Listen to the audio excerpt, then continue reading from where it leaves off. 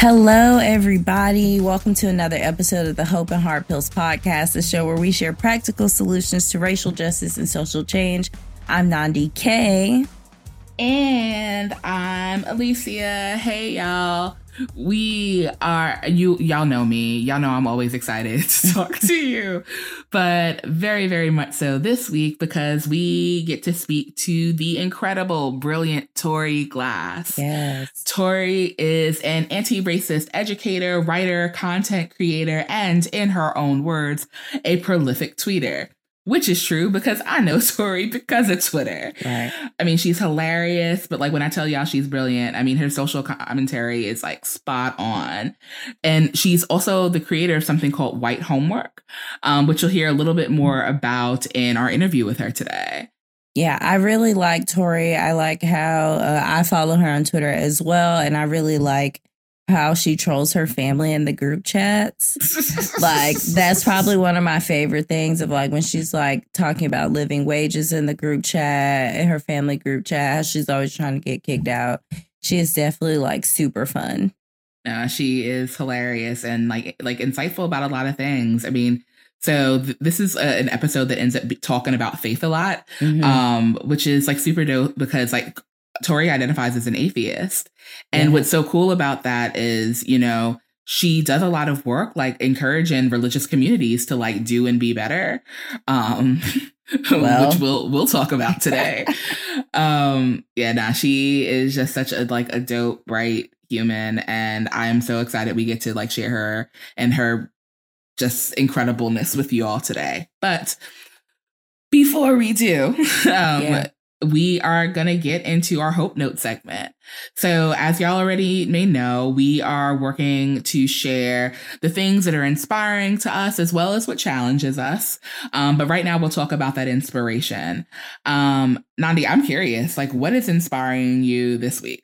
This has been a wild week. Like, I mean, everything that's happening, like with the government and the presidency and the election. You know, everybody's like talking about this next 100 days being crucial into like who we want, what we want our nation to be. So for me this week, my hopeful thing is The Anti-Coup by Gene Sharp. I'm like, it's 72 pages. I'm reading it. I'm telling everyone else to read it because I just feel like it's something that's easy that we can all do. And at least if we all read it, we have the information and we know how to get information. You know, that's keeping me encouraged this week. No, that's super, super dope. I mean, Gene Sharp is a brilliant man who has given us just so freely given like his wisdom around like things like anti-coup and movement building and strategizing. If y'all aren't familiar with Gene Sharp's work, which you should be because we have talked about it. Yeah. And Andre very, very much is a student of Gene's. You should definitely get your hands on some of his books. They're really, really important. What about you? Yeah. I am actually really inspired by something called Evolving Faith. So I was a part of a conference last weekend called Evolving Faith. It's going into its third or fourth year. I'm not 100% clear. But the reason why I'm like really pumped about this community is in the conference that it's formed around is because it reminds me that sometimes faith actors can get it right. So, you know, I was a part of it as a POC, actually specifically a bi-POC. So looking at Black, Indigenous, and people of color. I was a spiritual leader for that space. And it's because this conference specifically works to lay apart space and time and resources like for Black, Indigenous, and people of color attendees. There's also like a disability coordinator, and like in their merch, they actually had those masks that have like the plastic windows on them. That way people are able to read lips. Wow. And so it just reminded me that there are like faith communities and faith actors who are just super committed to equity it's not just like diversity that are their aims. They're like, how do we help people feel like they really prioritize and like allow for resources to exist here in order to like give them what they need outside of, you know, privileged folks, outside of, you know, decentering privileged folks' needs, and centering those of folks who experience marginalization in the world. So shout out to Evolve in Faith. I love y'all. Keep doing what you do. Yeah, that's great. That sounds, I very much am, since we're about to go into the interview, very much identify with Tori. It's like Tori comes from, you know, these, from church, I guess I'll say, just to be like broad. I also grew up in the church. I don't identify as an atheist. I think I'd say I probably lean more into like agnostic. But I'm excited because I really love that Tori is able to speak to faith leaders, because I find myself in a lot of spaces like that. Also, just because by way of how I grew up. And of course, like Andre was my pastor at one point. So, you know, it's really interesting. And I think that with that, I think that's a good time for us to listen to the interview. I agree. Here's Tori Glass, y'all.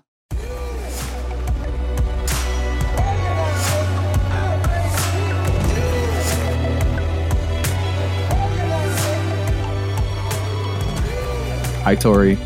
Hi, Andre. I'm so glad to talk to you again. Oh, thank you. I love talking to you. I love talking to you, too. And now people get to hear us talk again. I know. We have so many good conversations. It's amazing. But for the first time on my podcast, they've heard us talk on yours. Yes, true. Very true. Nice. Okay, so we're talking about your new, I guess, is it new? I don't know. I don't know if we should still call it new, but your latest project. It's fresh. Yes, there we go. Your fresh project, White Homework. Yes. So tell me about White Homework. What is it? So essentially, I had all of these folks coming to me on Twitter who were saying like, hey, I really want to get involved, but I don't really know what to do. And I mean, granted, there are groups, you know, I guess I shouldn't name them, that are, you know, that are more like on the ground, I guess. And like, hey, like, this is what we're going to do like in our community to support, you know, Black Lives Matter, or like, you know, Indigenous people who live in our community, or if, you know, if there's a nearby reservation or whatever the case may be, like trying to fulfill, like meet those like physical needs, I guess, like tangible things that people can do. And so I feel like when people were at the point people come to me and they're like, hey, I want like advice, direction, etc. They kind of already have like the language. They kind of already have like the weight of like the moral responsibility. And so I decided to create White Homework as a way for people to like funnel like their need to do something, right, into a more productive space, like within their own community, right? I think that a lot of the time, you know, we learn about like national history, or we learn about like the history of the South, or we learn about history of like, you know, forced marches and displacement. But it's like, okay, what happened in your community, right? Like, who are the people in your community right now? Who are the activists in your community right now? Go and do that research and go talk to them and ask how you can support them. I was talking to my friend Sanya Gibbs yesterday, and she was like, white people need a job. It was like, oh my gosh, like it's so true, right? It's like white people need a job. What does that mean? Well, they need a task, right? They need something to do, right? We need to say like, because we can't do this on our own, right? Like you and me. But like giving white people tasks that they can go and like execute on and feel accomplished in is, I think it's really important, right? Because people want to feel useful, which makes sense. I mean, and that's great, but it's like, okay, let's find a way for you to be useful in the way that you're providing support. Because I think that a lot of times, like you get like these white savior flare-ups, right? Where people are like, okay, I want to do the work, so I'm in charge now. And it's like, you don't know anything about this community. Like you haven't done your homework. You haven't done your research. And so for me, with White Homework, I'm like, okay, you're going to do the research first and go in, with an attitude of humility, right? And service, not an attitude of, I'm going to come in and fix this. Because no, the fuck you're not. Like, sorry. I always forget if you guys swear on this show or not. I don't know. I don't know if we do or not. Okay, good. Perfect. Yeah. So giving white people a task, something, a way to, see, like, examine their own privilege, specifically, like, as an individual, assess what you have, like the ability, the access, the resources, the connections that you have as an individual. And then taking that and saying, okay, how can I serve? Right. And say, instead of saying, where can I be in charge? What can I take over? Right. We're trying to get out of this colonizer mindset of taking stuff over from people of color. So yeah. And using that as leverage to say, okay, we're going to do these small things, right? These smaller projects. You're going to focus on that, your own community. And then essentially, like, the proceeds from White Homework are going to go to paying rent for a family of color for a year. Yeah, wonderful. Yeah, that's awesome. I noticed that you've been talking a lot about reparations. And so is that how that's factoring into your work, like trying to make sure that some of this money is supporting families of color?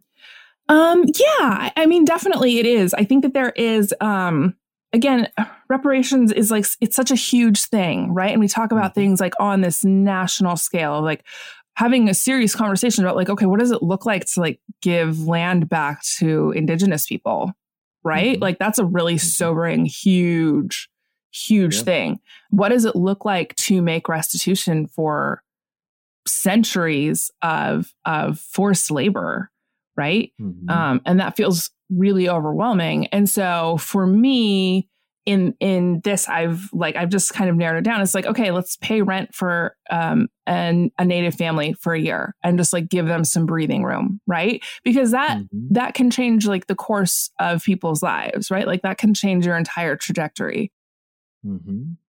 So it was like, okay, like, yeah, let's find a Native family, find a Black family. Like, obviously we can't fix all of it. Right. So you're just going to start throwing starfish, right? To kind of go back to that old parable story proverb. I don't know exactly what it is, but right. It's like the problem is enormous. So you're just going to start where you are.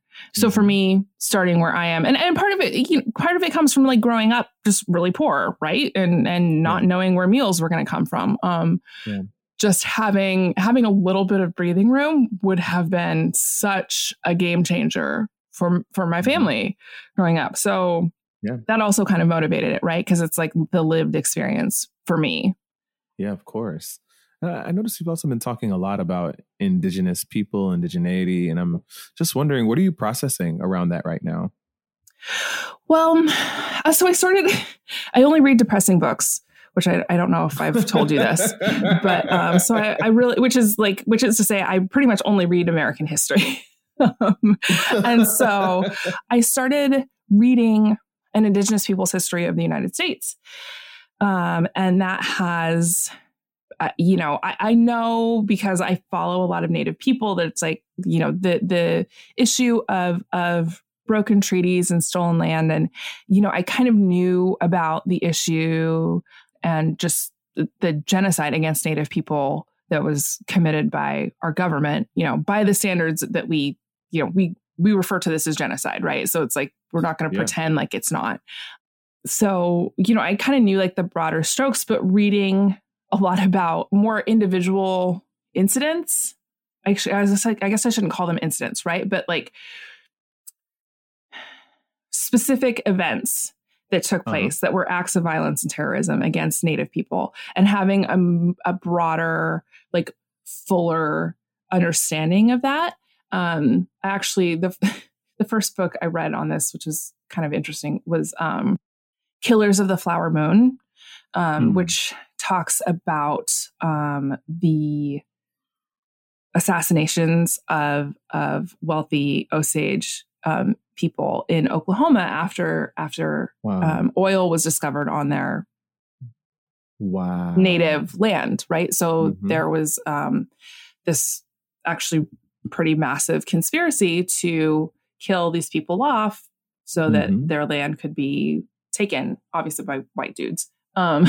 So that was kind of like my jumping off point. And there was so much there that I knew that had happened, but there was so much there that I didn't realize, right? I didn't realize that the government was like, oh, these Native people are too rich. And so they essentially they gave you like a white handler who you had to go through to get access to your own money, right? Like Congress actually passed a law saying that wealthy Native people needed like a white overseer who they had to go through. And so these men obviously clearly were siphoning money into their own bank accounts. They were stealing stuff. They were marking stuff up, right? It's like, I want to buy a car. And it's like, okay, they go and like buy the car for whatever, $20,000 in today's money, and then sell it to the Native person who they're supposed to be protecting, right? For $40,000. In just all kinds of like wild abuses that we never hear about. So that was kind of what kicked it off for me. And then I jumped into an Indigenous people's history of the United States. And part of it too was because, on my mom's side, like my ancestors were settlers, like they were colonists. They came to Oregon, it was a state at that point. It was the 1880s. Took land that had originally, that had been ceded, quote unquote, from a local tribe, which this is interesting. I found out the name of the tribe, have no idea how to pronounce it. I've never even heard them mentioned before. It looks to me like Kalapua, Paya, but I'm not sure. Like honestly, and it's like, this is insane, right? Like, I'm sorry, I shouldn't use ableist language, but it's nuts to think about the fact that it's like my ancestors were given land because they were white that was taken away from individuals who had rights to it, taken away from them because they were not white. And that was, hey, this is a free handout that we're giving to the white people. And so, as I've been doing more research on that, right, like trying to find, my goal for the year is to try to find like the land deed or land grant that was given to my great-great-grandfather, which I think it's like in Benton County, but I actually have to like go down, like Benton County, Oregon, but I actually have to like go down to like the office and like see if or find out if they have an archivist or, so it's going to take me some effort, but trying to find out, it's like, okay, whose land was this? Like, who was this taken from? Right. Because I think we kind of have this false narrative of like, oh, these people don't exist anymore. Like Native people don't exist anymore. That is a big myth. Right. Yeah. You mentioned that on your mother's side, so you have white family. You're biracial, yeah? Yeah. I'm wondering if that plays into the responsibility you feel to teach white people. Yeah, 100%. I mean, I think that being biracial, there's like a lot of kind of privilege that comes with that. And so there's a lot of responsibility, right? If you have privilege, you have responsibility. Like it's pretty, to me, morally, that is a very cut and dry issue. Yeah. I mean, I feel obligated and, again, like this conversation that I had with my friend Tanya the other day, that was really good. It was like, okay, you're given as like an acceptable person of color, right? You're given certain passes, right? You're given like these kind of hall passes in the realm of whiteness. Like you don't have any authority, you don't have any say, but it makes white people feel good to have you in their space. So they have receipts when someone calls them a racist, right? So, and they can be like, well, I have a black friend. Right. Exactly. Here. And so, to not allow that to happen, right? To not be the diversity ornament in those white spaces, but also to say like, hey, like I've got the key card, I'm letting other people in here, right? Like, but again, these spaces, like these predominantly white spaces, white controlled spaces, I guess I should say, it's like, they're not necessarily safe for people of color either, right? No. Like if you're not like the acceptable, if you're not the respectable, acceptable Negro, the way that they need you to be, right? Like that's a dangerous space for people to be in. So it's like decolonizing, right? These spaces of like, okay, like if you like, sure, like you let me in here, but that's not enough, right? Like the fact that you feel comfortable enough with me tells me that you aren't doing enough work, and we need to bring other people into this space that you need to listen to, that you need to defer to. So that's kind of how I view it. sometimes when I'm in race conversations with biracial people, especially those that are identified, I mean, I don't know any biracial person that doesn't look black, right? Right, right. Yeah. Black is the dominant gene. So there are oftentimes in these conversations where sometimes people enter and say, well, I don't know, they can kind of undermine some of the points that Black people are making. And before I even go any further, I used to do this as a Jamaican man, because my parents are immigrants and they came. I mean, my parents were fresh off the boat Jamaican, not even a couple generations American at all. Yeah. So sometimes I used to feel like, oh, well, I'm different. Like I'm Black, but I'm different, And in my ways of thinking, oh, I'm Black, but I'm different, and I was like maybe a teenager back then. I was coming from a colonized place in the way I was participating in those conversations. Yeah. Yes. And I find that happens often with me in conversations with folks who have a white parent but are identified as Black too. And so I wondered, does that resonate with you? Is that familiar to you? Do you have experiences like that in your story? I mean, I was raised white, I was raised in places where people claimed to be colorblind that clearly were not. But yeah, I mean, I was raised in whiteness. So there's a piece of that where it's like survival, right? Like you just have to do, as a kid, you just have to do what you have to do to survive, and you don't know any better. Nobody gives you any tools or resources to empower you. I'm struggling to remember. I mean, I definitely, I was conservative for a long time. Like I attended a reformed, like white bro church, and so but I didn't. At the same time, I didn't really identify as Black necessarily. Like it wasn't like, oh, I'm in denial, but it was like everybody around me is telling me this doesn't matter, right? And that I can't bring it in. I can't bring this part of myself into this conversation. So you just leave your Blackness at the door, right? That's what I was going to ask you. I was going to say, well, maybe it just wasn't important to you, because that's how I felt growing up. Was like being Black was not necessarily important to me all the time, and it was partly because I felt like it couldn't be, right. So at home with like my Black radical father, who I say at home, my parents were divorced when I was 8, so he wasn't really at home, but you get what I'm saying. When I was around my dad, who, by the way, just random fun fact about my dad, found out the other day, like he had some random meeting with Fidel Castro, like when he was younger. And it just came up casually, like at Applebee's while we're talking. And he won't tell me about it. He won't tell me what they talked about. He won't tell me how it came about. Anyway, so as you can imagine, when I was around my dad growing up, like, it's cool to be Black, and I can listen to Bob Marley and sing Get Up, Stand Up and all that kind of stuff. But when I was around the church folk, and the church folk were mostly white evangelicals, it didn't feel like something I could bring to the table. So anyway, that's what, as you were saying, that I was going to ask. So, did you feel that same kind of pressure too, to be like, well, some of us didn't identify as Black strongly because white people are not comfortable with us strongly identifying as Black. Yeah, there was definitely, I don't know. I guess I always felt like a sense of pride. Like I was never ashamed of being Black.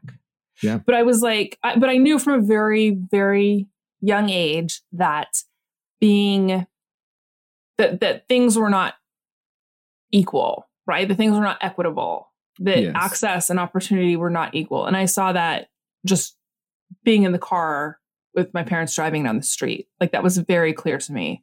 I was never ashamed of being Black, but I was definitely like confused by the mixed messages that I was getting, right? Externally, the messages that I was getting from home, and then from church, and then from like the greater, like the outside world, were all very kind of disparate, right?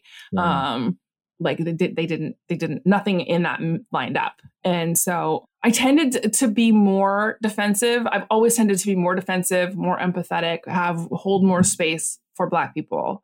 And that was before I had any of the data, right? Like that was before I knew the way that trauma affects your brain and the way that, you know, just the way that microaggressions affect like the way that you view the world and your reactions to things that you aren't expecting.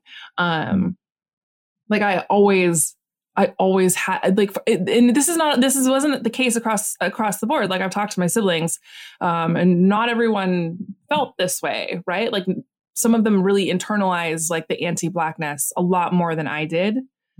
So yeah. And I mean, it's like, I always got excited when there was like someone, when there was a, you know, a Black person like leading worship or speaking at church, like that was always super exciting to me. Like I was always so thrilled because representation still mattered to me, right? I was never like pretend we're all equal and just ignore everything. I knew that I had to leave parts of myself. Like I knew that I had to leave my Blackness and my queerness like at the door in those spaces, right? Because white, you know, evangelical spaces can't abide any of that. I don't know. There wasn't the aspect of shame that I know that a lot of other people, especially like transracial adoptees and kids of color who are raised by like white parents or a white parent, tend to feel. Like I didn't have any of that.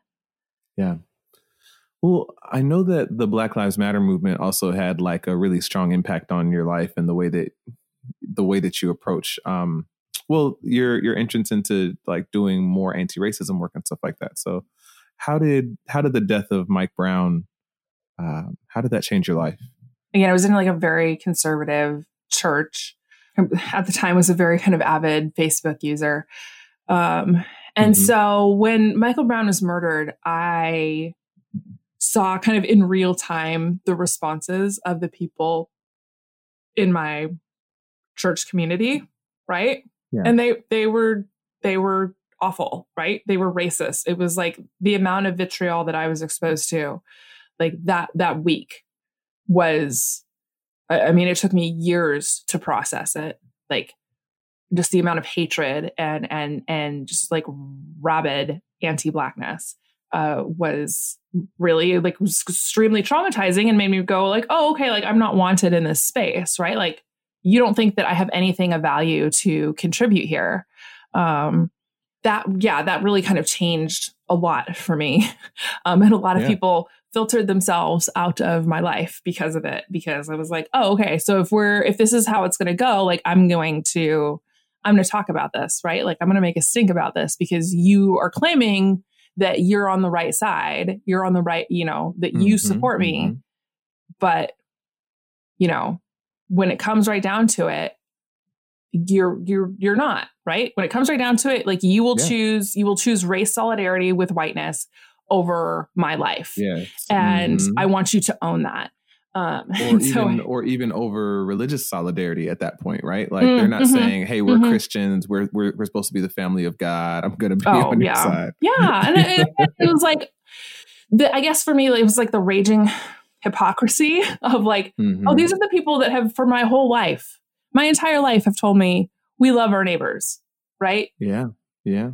That is what Jesus called us to do, is love our neighbors. And then it's like the minute that a Black teen is murdered over like maybe stealing some cigarettes, that goes out the window. Oh, okay. Like, so everything that you told me was a goddamn lie. Yeah. Like that's what you're communicating to me right now. So that's good to know. Like, thank you for being honest for once in your life.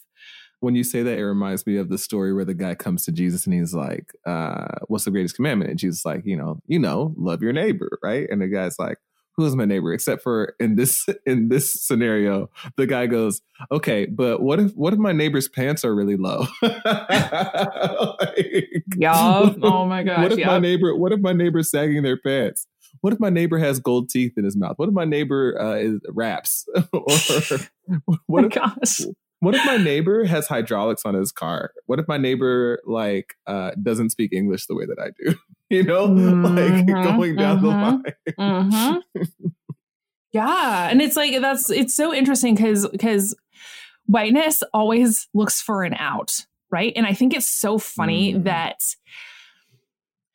I don't know. I find it personally kind of humorous that like in that that there is this piece of like Christianity that is used as the out, right? Ooh, like that is like the lever. That is how I'm getting out of this situation. I am uncomfortable here. So I'm going to hide behind Christianity and not confront like what you are bringing, like the reality, the truth that you're bringing to this conversation. And in what ways are there any specific, like when you say there's a lever in Christianity or there's an out there, like a loophole, like, are you thinking of something specific? I mean, I guess I'm thinking about just the, like the narrative, right? Or like the myth of like, we're all equal now, like civil rights is over. Like we did the thing, like everything is cool. And also like God, you know, the whole, like God doesn't see color, like God judges us by our hearts. And so when you have a library, right, of 66 books, it's like well over 1,000 pages long. It's like, yeah, you can find an out, you can find a lever. Like this whole thing is the word of God, and I'm going to weaponize this one verse against you to get you to shut up because I'm not comfortable with the experience that you have lived. Right. So that's kind of how I see it. That's like the escape hatch, right? Within evangelical Christianity, especially. But I mean, mainline churches have the same problems, frankly. They just talk about, they use different levers to get out. Different escape hatches. I think churches have a moral obligation to utilize what they already have to be able to implement the work of justice and change. So, yeah. Yeah. You know, it's so interesting because one thing I didn't expect with starting this podcast was that I would end up talking about faith and spirituality so much.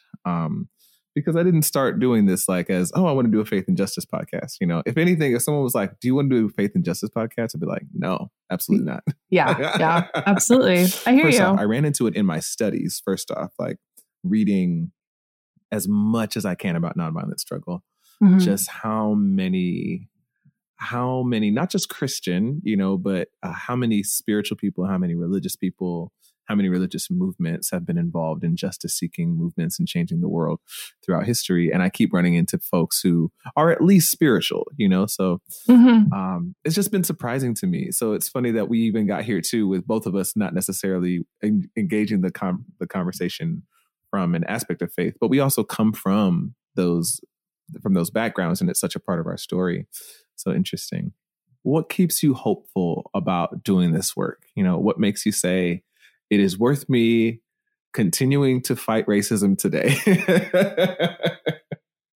I mean, I don't know that it's necessarily like a hope. Is it okay for me to say that? Like, I don't know that it's like, sure, it's survival, right? Like, I think that like,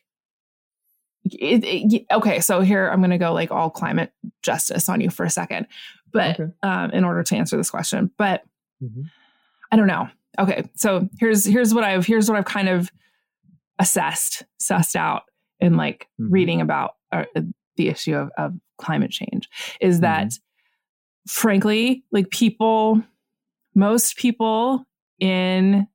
white people, I should say, in North America and like Western Europe are going to be fine, right? They are not at risk. And so I think that there's a moral mandate, right? It's like the whole, the parallel to me is like Noah and the flood, right? It's like, we know that this is coming, right? And I don't think that very many white folks would be particularly disturbed if 80% of the people in the global South just died. Yeah. Right? Like, I don't think that would, I don't think they would blink, right? I don't think that would make them put down their fork at dinner while they're watching the news. And that's extremely distressing to me.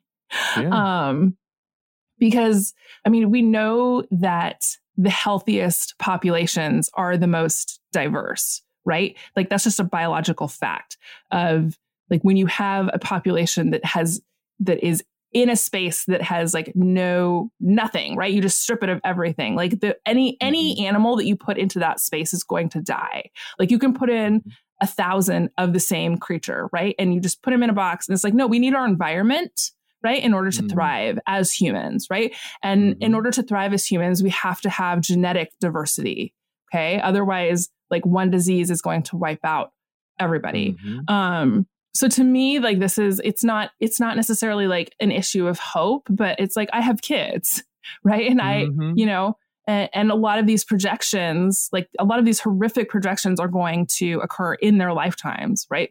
So I have a moral obligation to my children to prepare them emotionally, right? And mentally, like intellectually to do this work. And because I'm not okay with 80% of people in the global South dying, right? Like I don't have language for how horrific that is. And the fact that like most Americans could just go about their daily lives if that happened, like that is not okay to me. So I don't know that it's like a hope thing. I think that it's more of like, I have kids. I want them to be prepared to do this work, to know what their moral obligation is as someone who's like born into a system that like abuses everybody else, but also gives them access, right? And education and opportunity. Like, okay, so I'm going to, and they don't have like my kids don't have to do anything that I say. Obviously, they're their own people, but empowering them to at least know, like, hey, this is a very serious moral crisis that we are facing that also has implications for the survival of humanity.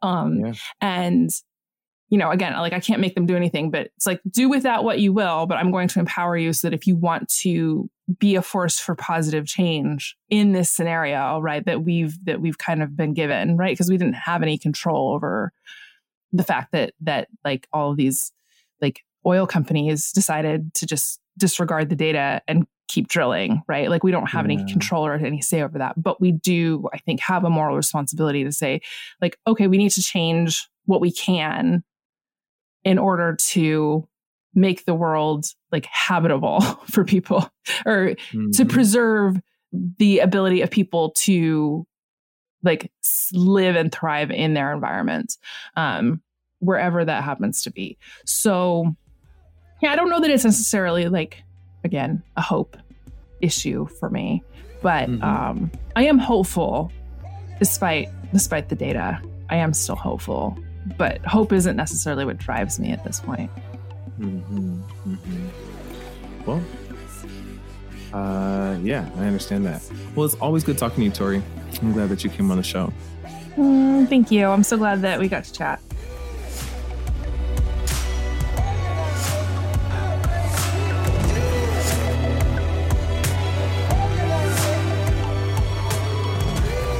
Okay, so Nandi, Tori and Andre went so many places today. They did. You can tell they're friends. I love listening to like friends talk. I'm trying to figure out like what makes sense. Like what's the first thing that came up for you?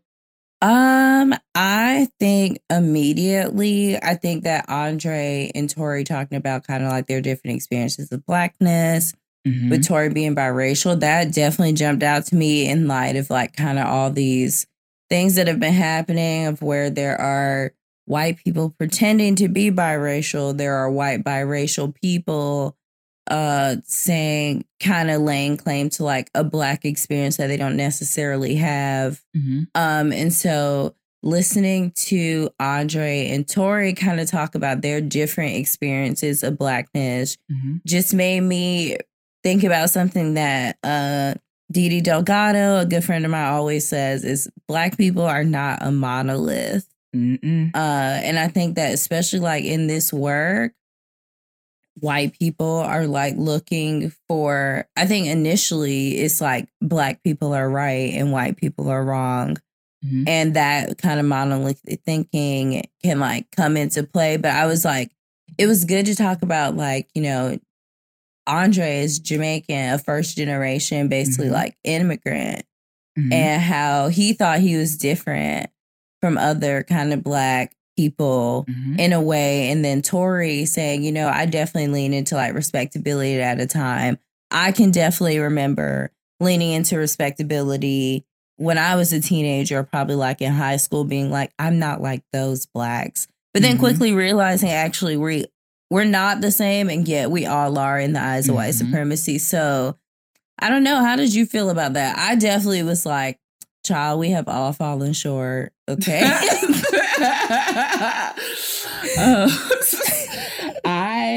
I appreciated that, because it did bring up that point that, like you shared, like Dee Dee shared, we aren't a monolith. Right. Like here they were, the Black son of immigrants, a Black biracial woman. Here we are even having this conversation. You being, a Black person from the South, and I'm from, the Northeast. These are all like culturally different. And, and those different cultures means that we receive different messages about what it means to be Black, what Blackness can and should look like. Right. And so, I kind of had to sit with like my own understanding of Blackness and what shaped it. And kind of similar for Tori, some of what shaped my idea of Blackness was the church.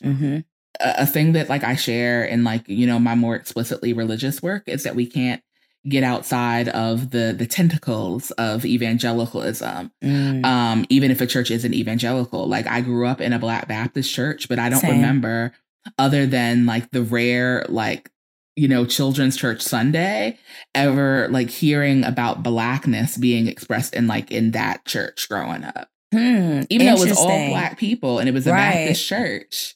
That's interesting, because obviously, I'm from the South, and I grew up in a lot of different denominations. My mom is a church musician, so we were kind of all over the place. The first church I was in a choir in was a Methodist church. We went to Primitive Baptist, Southern Baptist, all kinds of denominations. But in the South, Blackness is really ingrained in Black churches, whether it's whether it's singing spirituals, whether it's the devotional that everyone knows the melody to, and just everyone just knows it, And so when I moved to New York, I met people who didn't know Lift Every Voice and Sing, and had never heard of it. And I was like, are you Black? I was like, I'm sorry. Every Black person should know the Black national anthem. And it's a big part of church where I'm from. I feel like that my church taught me everything about Blackness. So it's interesting that but these are the things we're talking about, right? All Black people ain't the same. No, I mean, especially in a place like New York, and specifically New York City being as culturally diverse as it is, when you run into another Black person, they may not be American Black. I mean, even in my own background, my grandfather is from Jamaica. So I probably have family members who wouldn't know Lift Every Voice and Sing. Yeah. Whereas, so it's so funny. Even though my church didn't specifically talk about Blackness, it still was culturally Black. For sure. It was the spirituals. It's there are certain songs that I sing or that are dear to me that when I hear them done in a different rendition, I get upset. Same. Because consistently throughout Black church spaces, this is what it sounds like. So it's interesting, even thinking about that whole premise of what messages did you receive around Blackness? I'm realizing and talking it through that some of those messages weren't explicitly said. It was never explicitly said that we are Black and this is what Blackness looks like. But Blackness had a sound to me growing up. So I really liked, what Tori said that I super liked, that I wish I heard more biracial people say is being biracial comes with a lot of privilege. And with that privilege becomes responsibility. So in kind of interacting with all kinds of Black people and biracial people being kind of a part of that, I have often found, especially online discourse, people feel that when we're pointing out that someone is biracial, that we're trying to remove their claim from Blackness. But what Tori said really voiced what I actually felt. It's no one is saying you're not Black. We're just saying that your experience of Blackness, it only encapsulates one experience of Blackness. Yep. And it's one that is kind of seen as more privileged because of its proximity to whiteness. Mm-hmm. And I wish more people would kind of like say that, because I do feel like biracial people get really defensive when it's like, yo, my blackness is different than yours. Mm-hmm. And yeah, what do you think that's about? Like, please, like. I think that one, the way that you frame this is honestly different than the way that a lot of other folks frame it. Because I have seen folks try to take away the blackness from biracial folks and to tell them that they're not black. So it's like you're telling them that part of them isn't real. And that has been my experience, you know, having, you know, I've definitely seen it. Super, super close, like biracial, black biracial best, like one of my best friends is like black biracial, and like, and I see, you know, the shit that gets handed to her in the world, you know, the ways in which, you know, her blackness is sometimes challenged. Yeah. And so seeing it up close, I know that not everybody has the posture that you do, which makes me appreciative for you acknowledging that this is an expression of blackness, but it is not one that is universally shared. Yeah. 'Cause everybody ain't coming at it like that.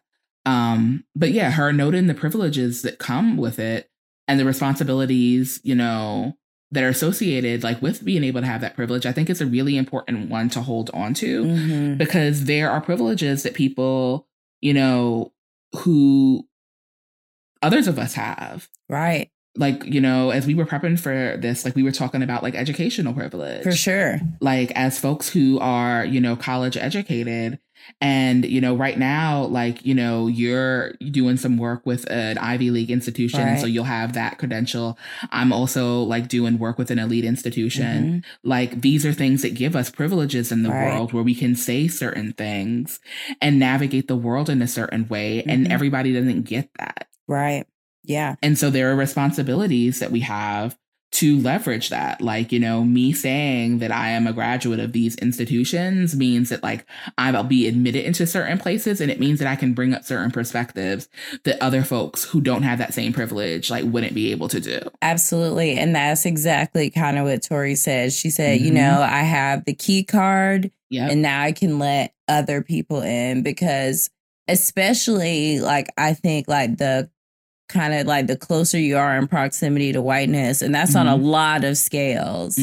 But when it gets down to like physical appearance, like it is kind of like, and I'm glad like Tori frames it as responsibility, because I do really feel that it is the responsibility of people like that in those spaces to like, I'm like, yo, you should immediately bring in like a dark skinned fat trans woman right away. Like, you know, like that's what I think of. But like, you need to bring in like the blackest, you know, the people who are, I hate to use this word, but because I hate it, but unambiguously black, you know, that's been going around a lot. I hate to use that word, but it's for lack of a better word, people who are unambiguously black, because when we see like cases like Rachel Dolezal or all this stuff, like these are people who are like claiming to be like biracial.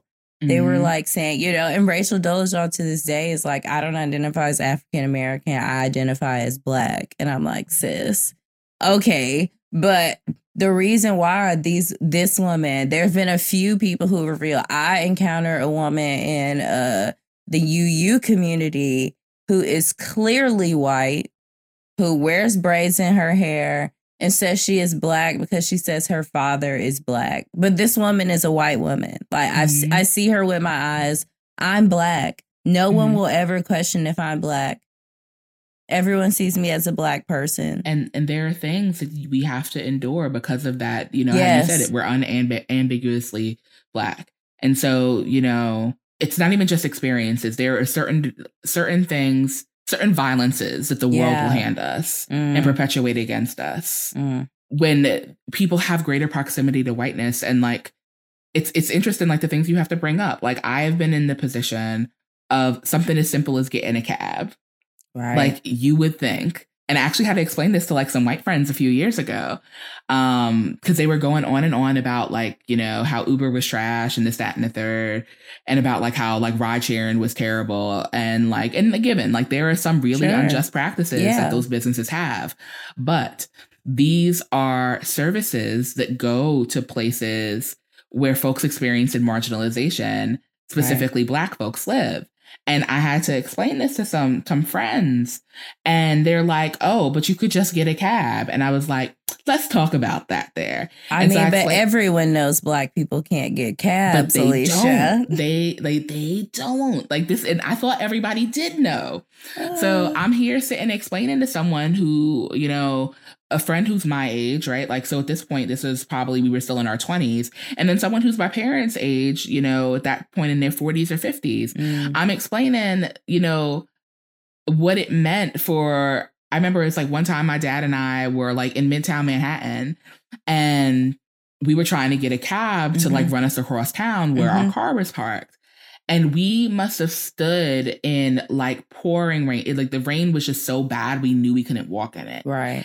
For the better part of like 45 minutes, us on like opposite corners trying to hail cabs. And I remember, like, I never just forget the feeling in my heart where a cab stopped where I was, locked its doors, and then traveled about 10 or 15 feet forward, unlocked for some white folks. Yo. And then when we finally were able to like get a Black car, this person charged us at a ridiculous rate. Ridiculous. And I went on a tangent in the backseat of that car, just speaking about anti-Blackness. And like, you could see the driver sink lower and lower and lower. Yeah. He didn't reduce our fare at all, but you could tell he felt like crap for doing what he did. But like, that's because, you know, anti-Blackness is perpetuated by a lot of folks, and people who are fairer skinned don't go through that. Like, you know, my mom and my stepmom, you know, both of them are fair skinned. Like that may not be their experience. Right. Because of the way that desirability politics plays into the ways that folks will like talk give folks things or like not perpetuate violences against them. Yeah. But my dad and I both being like definitively like brown skin, this is an instance of what we went through. And so Tori, like, you know, what she mentions is true. You know, there are things in the world that she hasn't experienced that she doesn't have to go through because of the privilege she has. Yeah. When Tori brought up reading an Indigenous people's history of America, I started reading that book last year. And honestly, I couldn't, like, I just couldn't do it anymore. It's so violent. Like, and I know that it's violent. Like when I was growing up, so my mom is like history obsessed, kind of like me. And so like, my mom dragged us to plantations, to native burial grounds, to former native, because Florida is great for this, right? Like Florida is great for this. It's very like naturey. You can't really build shit, you know, in Florida. So like there's a lot of places that are preserved. So in Jacksonville and that area, so like the northeast part of Florida was the Tamakuan tribe. I guess that's what I don't know if we're supposed to use tribe anymore. I feel like in that book, it says something about using tribe, but the Tamakuan people were there. And so there's a bunch of like nature trails, nature reserves. There's leftover like housing. They've like recreated some stuff.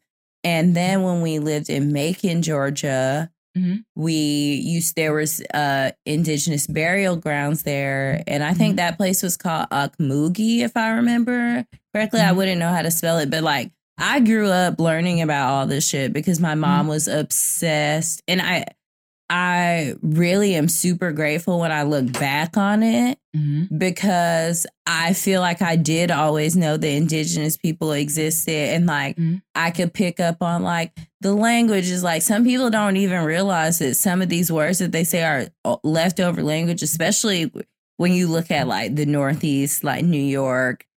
So many of the cities in New York are literally indigenous language, you know, Syracuse, that's indigenous language, y'all, you know. I mean, and some of these, like, you know, cities and towns are named for the peoples who were there. It's not even just that it was a part of the language. It's like, this says, like, whose land this was. Right. Yeah, and for is, sure. if we're being real about it. Right. Yeah, I was glad that she brought that up because I even just think of, like, how, like, I always think that, like, the U.S. is, like, the one thing that's like kept it going is like they've won like the storytelling game, they've won like the narrative game, and so you think about all the propaganda that you're fed. Like Pocahontas used to be one of my favorite movies. When I was in second grade, I sang Colors of the Wind, and honestly, that song still holds up. Colors of the Wind actually makes me cry now, but that movie was such a farce. Like, that was a myth, if there ever was a myth. And I encourage you to please read this real story. Her name is not Pocahontas at all. So I'm so sorry, sis. I can't even remember right now at the top of my head what your actual name is. I know that was kind of like a nickname.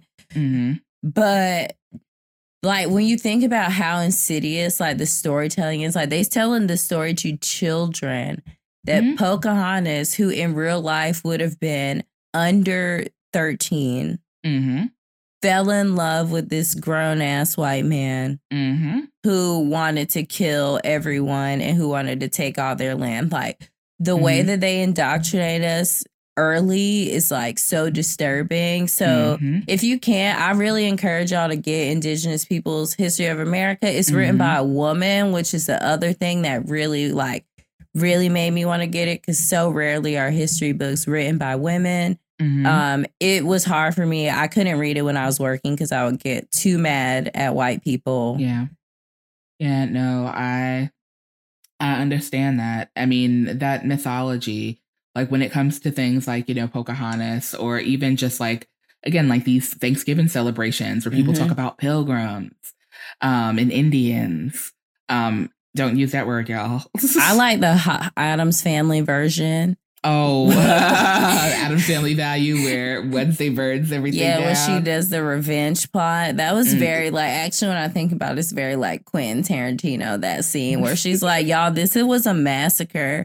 How dare you tell that story? This is what really happens. And she frames, like, the get back, which I love. But that's the only story I acknowledge that's a myth about Thanksgiving.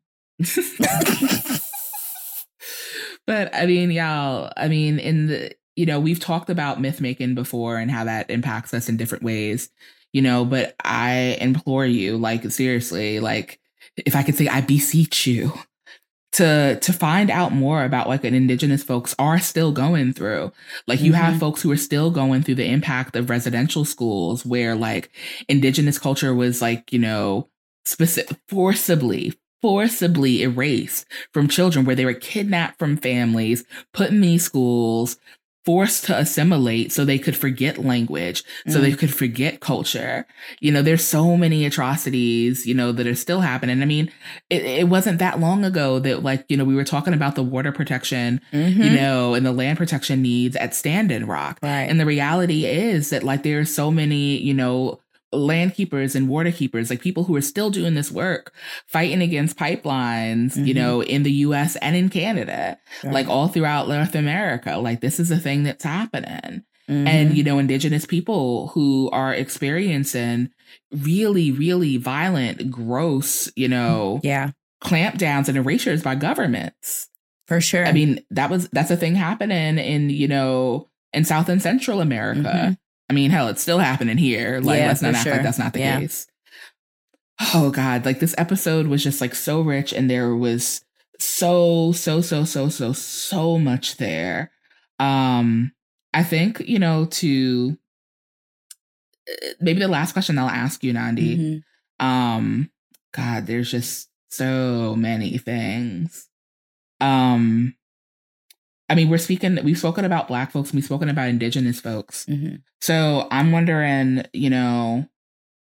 not wondering, like, I know that there's, like, the link of colonization here, right? Like, whether we're talking about, like, the way that, the world perceives, and, like, and biracial people perceive themselves, immigrants, coming out of the country and having perceptions of Blackness that are different than that of American Blacks.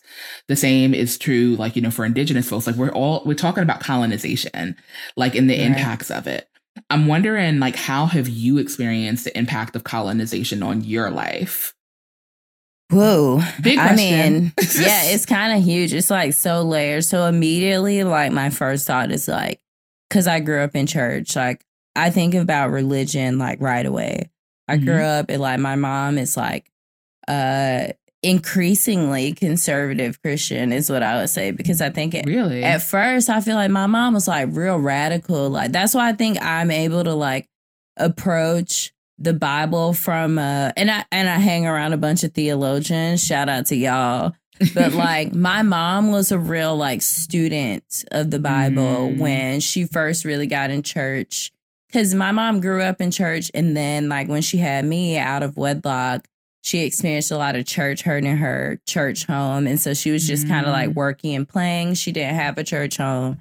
And I was probably like 10 or so, 9 or 10, when we started going like to a church specifically that was our church. And so my mom was really inquisitive. She would ask questions about the Bible. She would be like, well, what does this mean? Why does it mean that? What do we believe about? You know, my mom used to ask questions like, what do we believe in once saved, always saved? Is that real? You know, that kind of stuff. And like now she's not as much like that, you know. Like a lot of people know I don't talk to my mom anymore. My mom is like super homophobic. And like since I came out, that's just been like a struggle with us. And she said everything from like it's a phase to, you know, you're saying it's my fault that you're gay, you know. So I think about that aspect of like how like colonization is alienating. I think about how colonization, how it can differ from place to place, can like kind of like warp people's perceptions of what it's like to live. Like, I don't know, the difference between like being Haitian and a Black American. You know, I dated this Haitian girl a few years ago, and she told me, which was real wild, but definitely kind of opened my mind up, was like, she's like, you know, Black Americans, y'all are like just oppressed. And I'm like, well, yeah. Like, yes, we are. Like, yes. Like, and I thought it was really wild that like a person from Haiti was like, you know, y'all are oppressed. And I think about how I've often felt about other like Black colonized nations and how they look at, or some of the experiences that I've had that have revealed to me like attitudes towards Black Americans, especially from like immigrants or people who are not originally from this country. And even though I don't blame them, because it's definitely colonization, they're being fed the same exact media about Black Americans as white people are being fed here in this country. So I don't necessarily like blame them for their views about how Black people are here, but definitely it hurts. Like when I talked, like I had a coworker that was from St. Lucia who would say to me, you know, I'm from a third world country. And I was like, that is the wildest thing. Like, what's wrong with St. Lucia? Like, please tell me, like, what's wrong with St. Lucia? You know, like, and saying to me, you know, I think I'll never agree with you, like, about the U.S. This is the best country in the world to me, you know. Which is, it's heartbreaking to hear stuff like that. I mean, there are times, and like, and this is like, I think one of the challenges of living in a digital age is to see like how like folks still embrace like colonial mindsets, you know, in other places. Like even the fact that like US folks are so vocal about our oppression, I've seen that like push back on by, you know, other Black folks globally. Yeah. You know, it's rough because it's not just white folks, and it's not even just like non-Black POC. Sometimes it's other Black folks saying that like you speaking up for justice or you calling out X, Y, and Z, like you should maybe like, you know, calm that down. Maybe don't say as much. And that is a painful thing. It's hard, especially because at the end of the day, like any freedoms that Black immigrants enjoy in this country are like off the backs of like Black Americans who have been here for generations. Like the reason you're even allowed to be here, and also when you come here, they still gonna lump you in with us, right? Until they know otherwise. And sometimes that won't make a difference, right? But like the reason you're allowed to be here in this country is because of other Black people here who have been working, fighting, standing up for Black people, and they're just going to see you as Black. And so I just always say, you know what? It's cool if you don't agree. We going to still let y'all enjoy all the freedoms that we gain. It's no problem. Like, all right, so I'm going to ask you another question, and this is a little bit harder. But how have you upheld colonized thought or practice in your life? Woo. I mean, it definitely was like when I was younger, but I used to really play into like this kind of like code switching ability. And it was before there was a word for code switching, you know, language evolves quickly. But I didn't know that that was like a privilege. So for me, it was definitely respectability politics in presentation. So definitely about presentation always. It's like, well, why would you act like that in this kind of setting? Why would you speak like that in this kind of setting? Not realizing that everybody didn't grow up how I did. Everybody didn't have the same privileges as me. And also that I'm not really different from this person, that much different just because I can talk white when I want to or when I feel like it, you know, that. And every time I think about it, it makes me real sad because even though I was a teenager and I didn't really know better, it's like when you think about people who be like, oh, Black people didn't really fuck with me because they said I talked white. Like I was one of those people for a few years in high school. But the truth is like I did talk white because my parents encouraged me to speak what they thought was more white. And I probably wasn't really that cool to those Black people. And that's probably why they didn't like me, because I was acting white, you know? And so I definitely be feeling bad about that. But everybody knows now I'm a real down to earth. I just, as long as you like can, this is, I'm not even gonna go. I'd be like, as long as you can read, but that don't really mean read. It means like, you know, understand, be understanding and like have compassion. I just now I'm like, you know what? I'm way more open. I don't think there's one way to be Black anymore. And I think colonization had me thinking like that I was the Black that you needed to be. Yeah, that you were the desired, the acceptable Black. I mean, but that's real. I mean, and I'll echo that. Like, you know, I answer this too. Yeah. You know, respectability had been, you know, and I have to continue to like fight against this. Yeah. You know, because, you know, there are certain, you know, manners of speech. Even like, you know, the way in which what I thought to be profane, right? Like even like the notion of like profanity. It's like, you know, folks are like, oh, you can't say this. Like, you know, this is a bad word. Like not asking questions about why it was bad, why certain things were considered to be profane and other things not.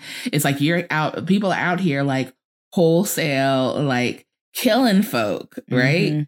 For no reason other than the fact that they're Black or queer or trans. And those things aren't considered profane, but you're mad because I said ass. Right. Like, and like you want to have like a whole like conversation about that. Oh my God. You know, or even like, you know, using language that wasn't mine and thinking that it was okay. Right. Ooh. You know, I've had to phase certain like words out of my language because they weren't mine to hold. Like I don't say spirit animal or powwow, because these are things that belong to Indigenous culture. And like, and it's not I don't get to take it just because I think that I have some degree of utility for it. Like, you know, powwows are like incredible, like robust, you know, time taking rituals. Yeah. How dare I talk about like a convening and use something so flippantly for something so sacred? The same is true for spirit animal. How dare I talk about, you know, the adoption of something, again, sacred and beautiful and that belongs to somebody else. Ooh. But these are things that I've had to learn even within the last few years to like take out of my language because they weren't mine to hold. And I think that that's a thing that sometimes colonization, you know, and it impacts us and things that we have to like work to decolonize from is like the understanding that like we can just take what we want. Like, nah, it doesn't work like that. That's a good point about language, especially because language is always evolving and changing. Because I think like we see right now with like TikTok, the kind of like TikTok generation of where people are saying that AAVE is just internet speak. And it's like, no, sis. Nope. No. That existed way before the internet, boo. Now, like I had to, I had the privilege of working with a conference yesterday, actually. And that was like one of the points that I made is that, what you think is queer speech is not queer speech. It is Black queer speech. It is Black, femme speech and Black feminine speech. Like these things are rooted in Black culture. Right. Therefore, like you as non-Black people of color, like the Yas girl, stop that. That's not yours. You don't get to take this just because you think it's cool. Well, can't tell white people that. Well, we are telling y'all that. On today, on the Hope and Hard Pills. Listen, AAVE is a language. It has rules, that's like also some, I think, I feel like colonization like really stole like language from me in a way. Like now that I'm now seeing as like speaking AAVE as being bilingual, it's really amazing. But it also is devastating that I spent so much of my life being like, this isn't the proper way to speak. But even framing like it is being proper and improper, like it's just that. It's like I said this, to someone recently, and I'm still sitting with it. We don't even know, right? Like we Black folks, Indigenous folks, people of color, white folks, we don't know what all colonization stole from us. We don't know everything that it's robbed us of.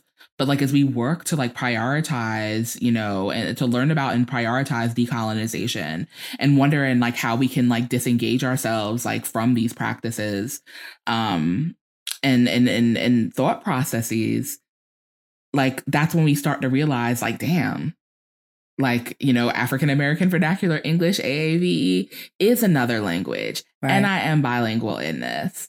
And like, there's history. Like, you're right. Yeah. Yeah. And we get to honor those things as we commit to learning. So we can keep talking all day because I love Nandi and I know Nandi loves me. I do. We tell each other often. We do. But I think it would be this is a good time for us to transition into our hard pill segment. Yeah.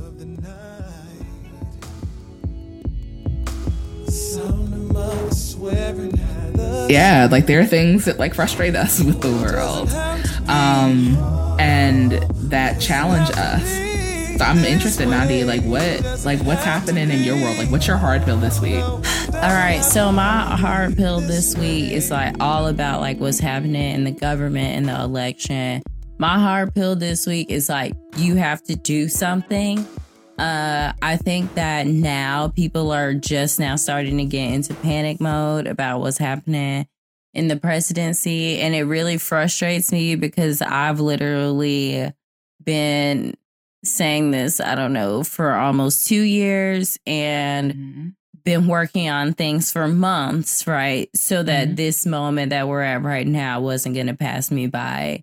And now I think in the month leading up to the election, people are now just now scrambling to try to figure out what they can do.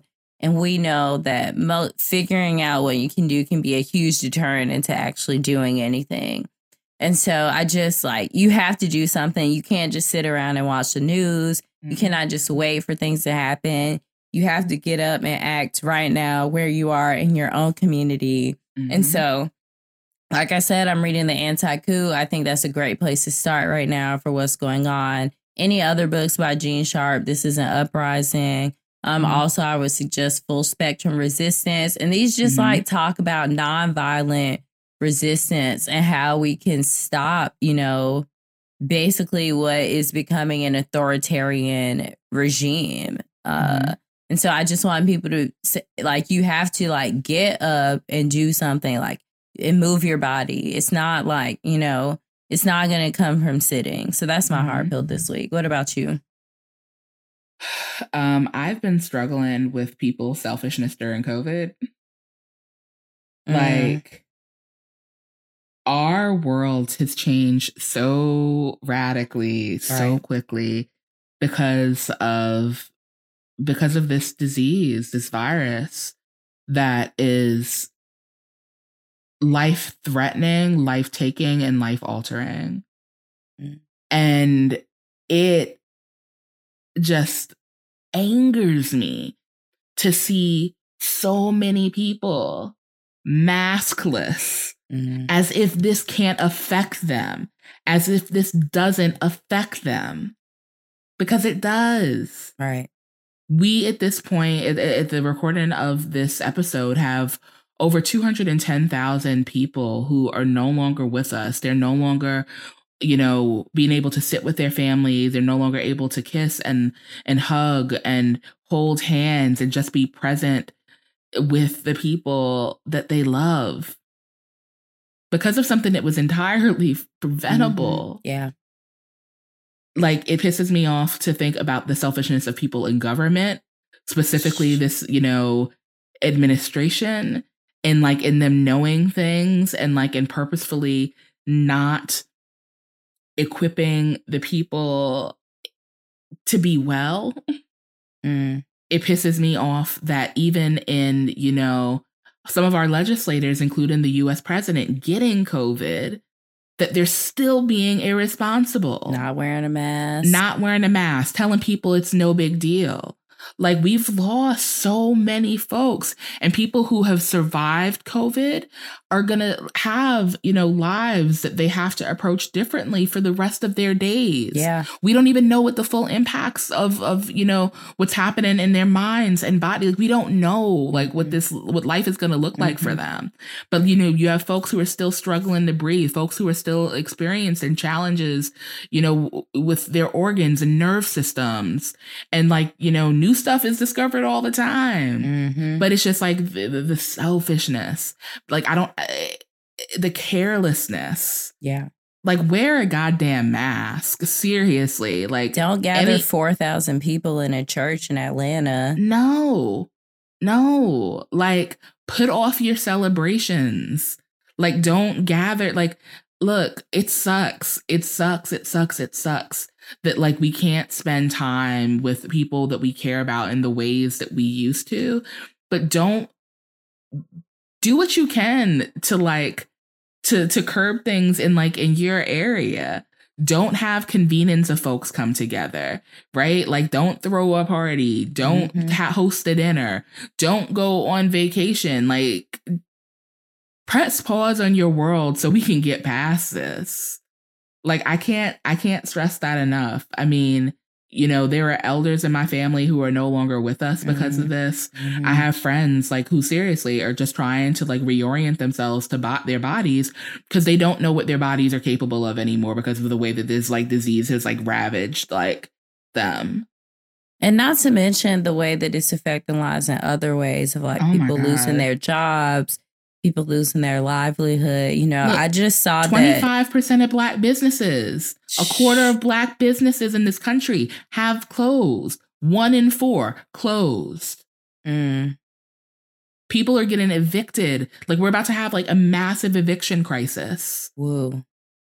People are unemployed in record numbers. It's time for an uprising, y'all. This is what I'm saying. I'm like, y'all just read the anti-coup, stand back, stand by with the anti-coup in your pocket, ready.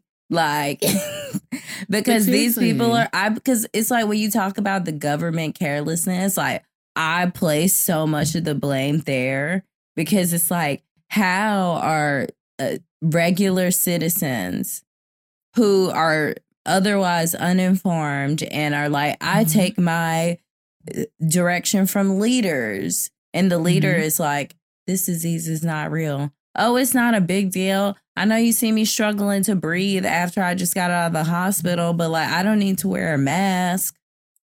Y'all, like, the White House right now has more cases of COVID than entire nations. Like the population of New Zealand has a COVID, infection rate lower than that of the White House right now.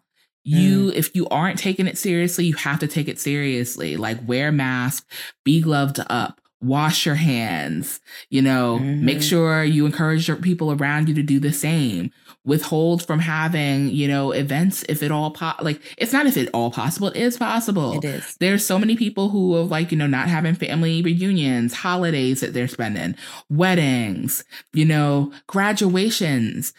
Kids have looked forward to graduations and, and they don't get that time back. I mean, you're getting married. Do your part. You're getting married and you have to push it back a whole year at least.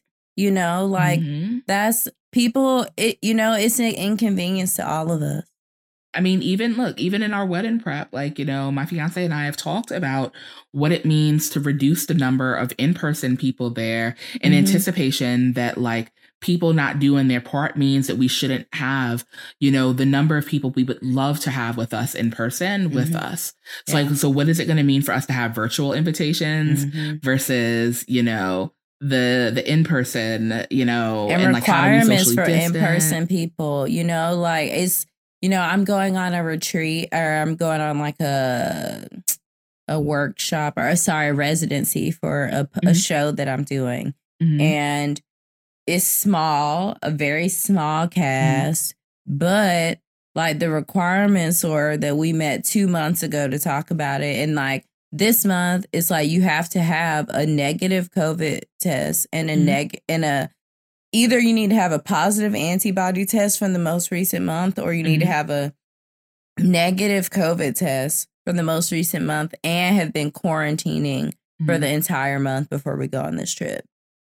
And those are the kind of precautions that when you think about having people in person fly from other places, it without being able to quarantine. I'm worried about that right now with I'm moving soon and I have to travel. And I won't be able to really spend a lot of time with my dad because I won't really be able to, by the time I've quarantined, it'll be time for me to leave, so. Yep. And it's heartbreaking.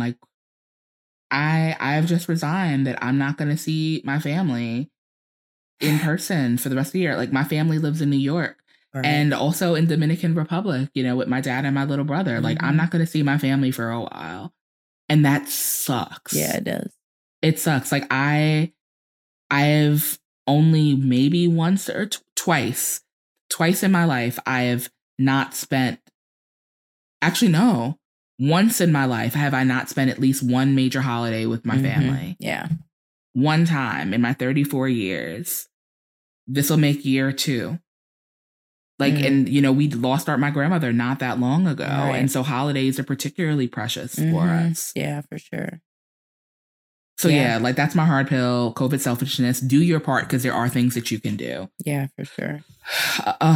There were just so many things in this episode, so many things in this interview to reflect on. And so here comes your questions for the week. What comes up for you when you hear the word reparations? What has inspired and influenced your view? How have you experienced the impact of colonization in your life?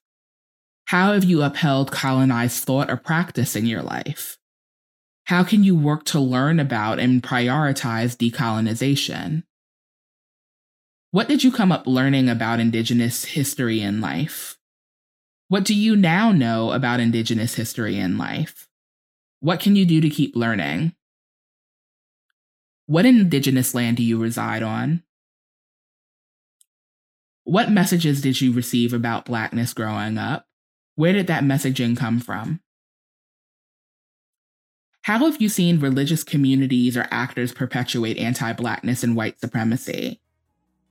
How have you seen religious communities or actors commit to anti-racism?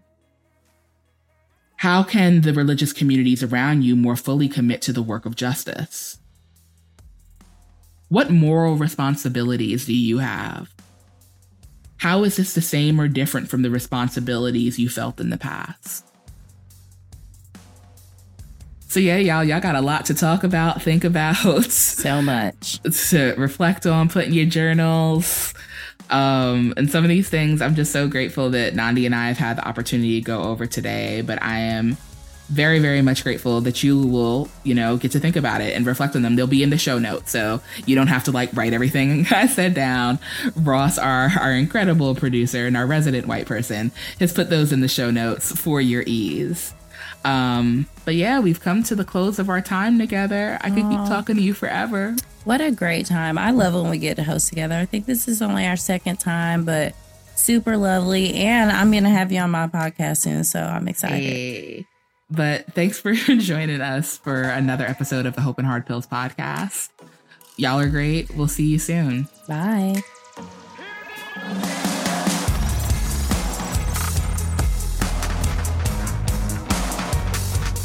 Thank you for listening today. If you like what you heard and you haven't already, please subscribe on your favorite podcatcher. Leaving a rating and review on Apple Podcasts also helps us get into more ears and minds. This podcast is made possible by our incredible patrons. Thank you for being part of our work at Hope and Hard Pills. As usual, you'll get the uncut extended version of this episode on Patreon. We are grateful for you as a listener, and we love being able to provide conversations with these incredible guests for free without ads. If you want to be a part of supporting the work with not only the podcast, but with all Hope and Hard Pills is doing, your best option is to join the Patreon. Look us up at patreon.com/Andre Henry. To go deeper, get subscribed to our email newsletter. Head over to andrerhenry.com and click Join the Movement, where you'll get practical insight on anti-racism and social change every week, and you'll never miss a new article, song, or podcast episode. Connect with Alicia on Facebook, Instagram, and Twitter at Alicia T. Crosby and her website, aliciatcrosby.com. Connect with Nnamdi on Twitter and Instagram at NandiK. That's NandiKayYYY. That's 3 Y's at the end. That's all for this episode of the Hope and Hard Pills podcast. See you next time.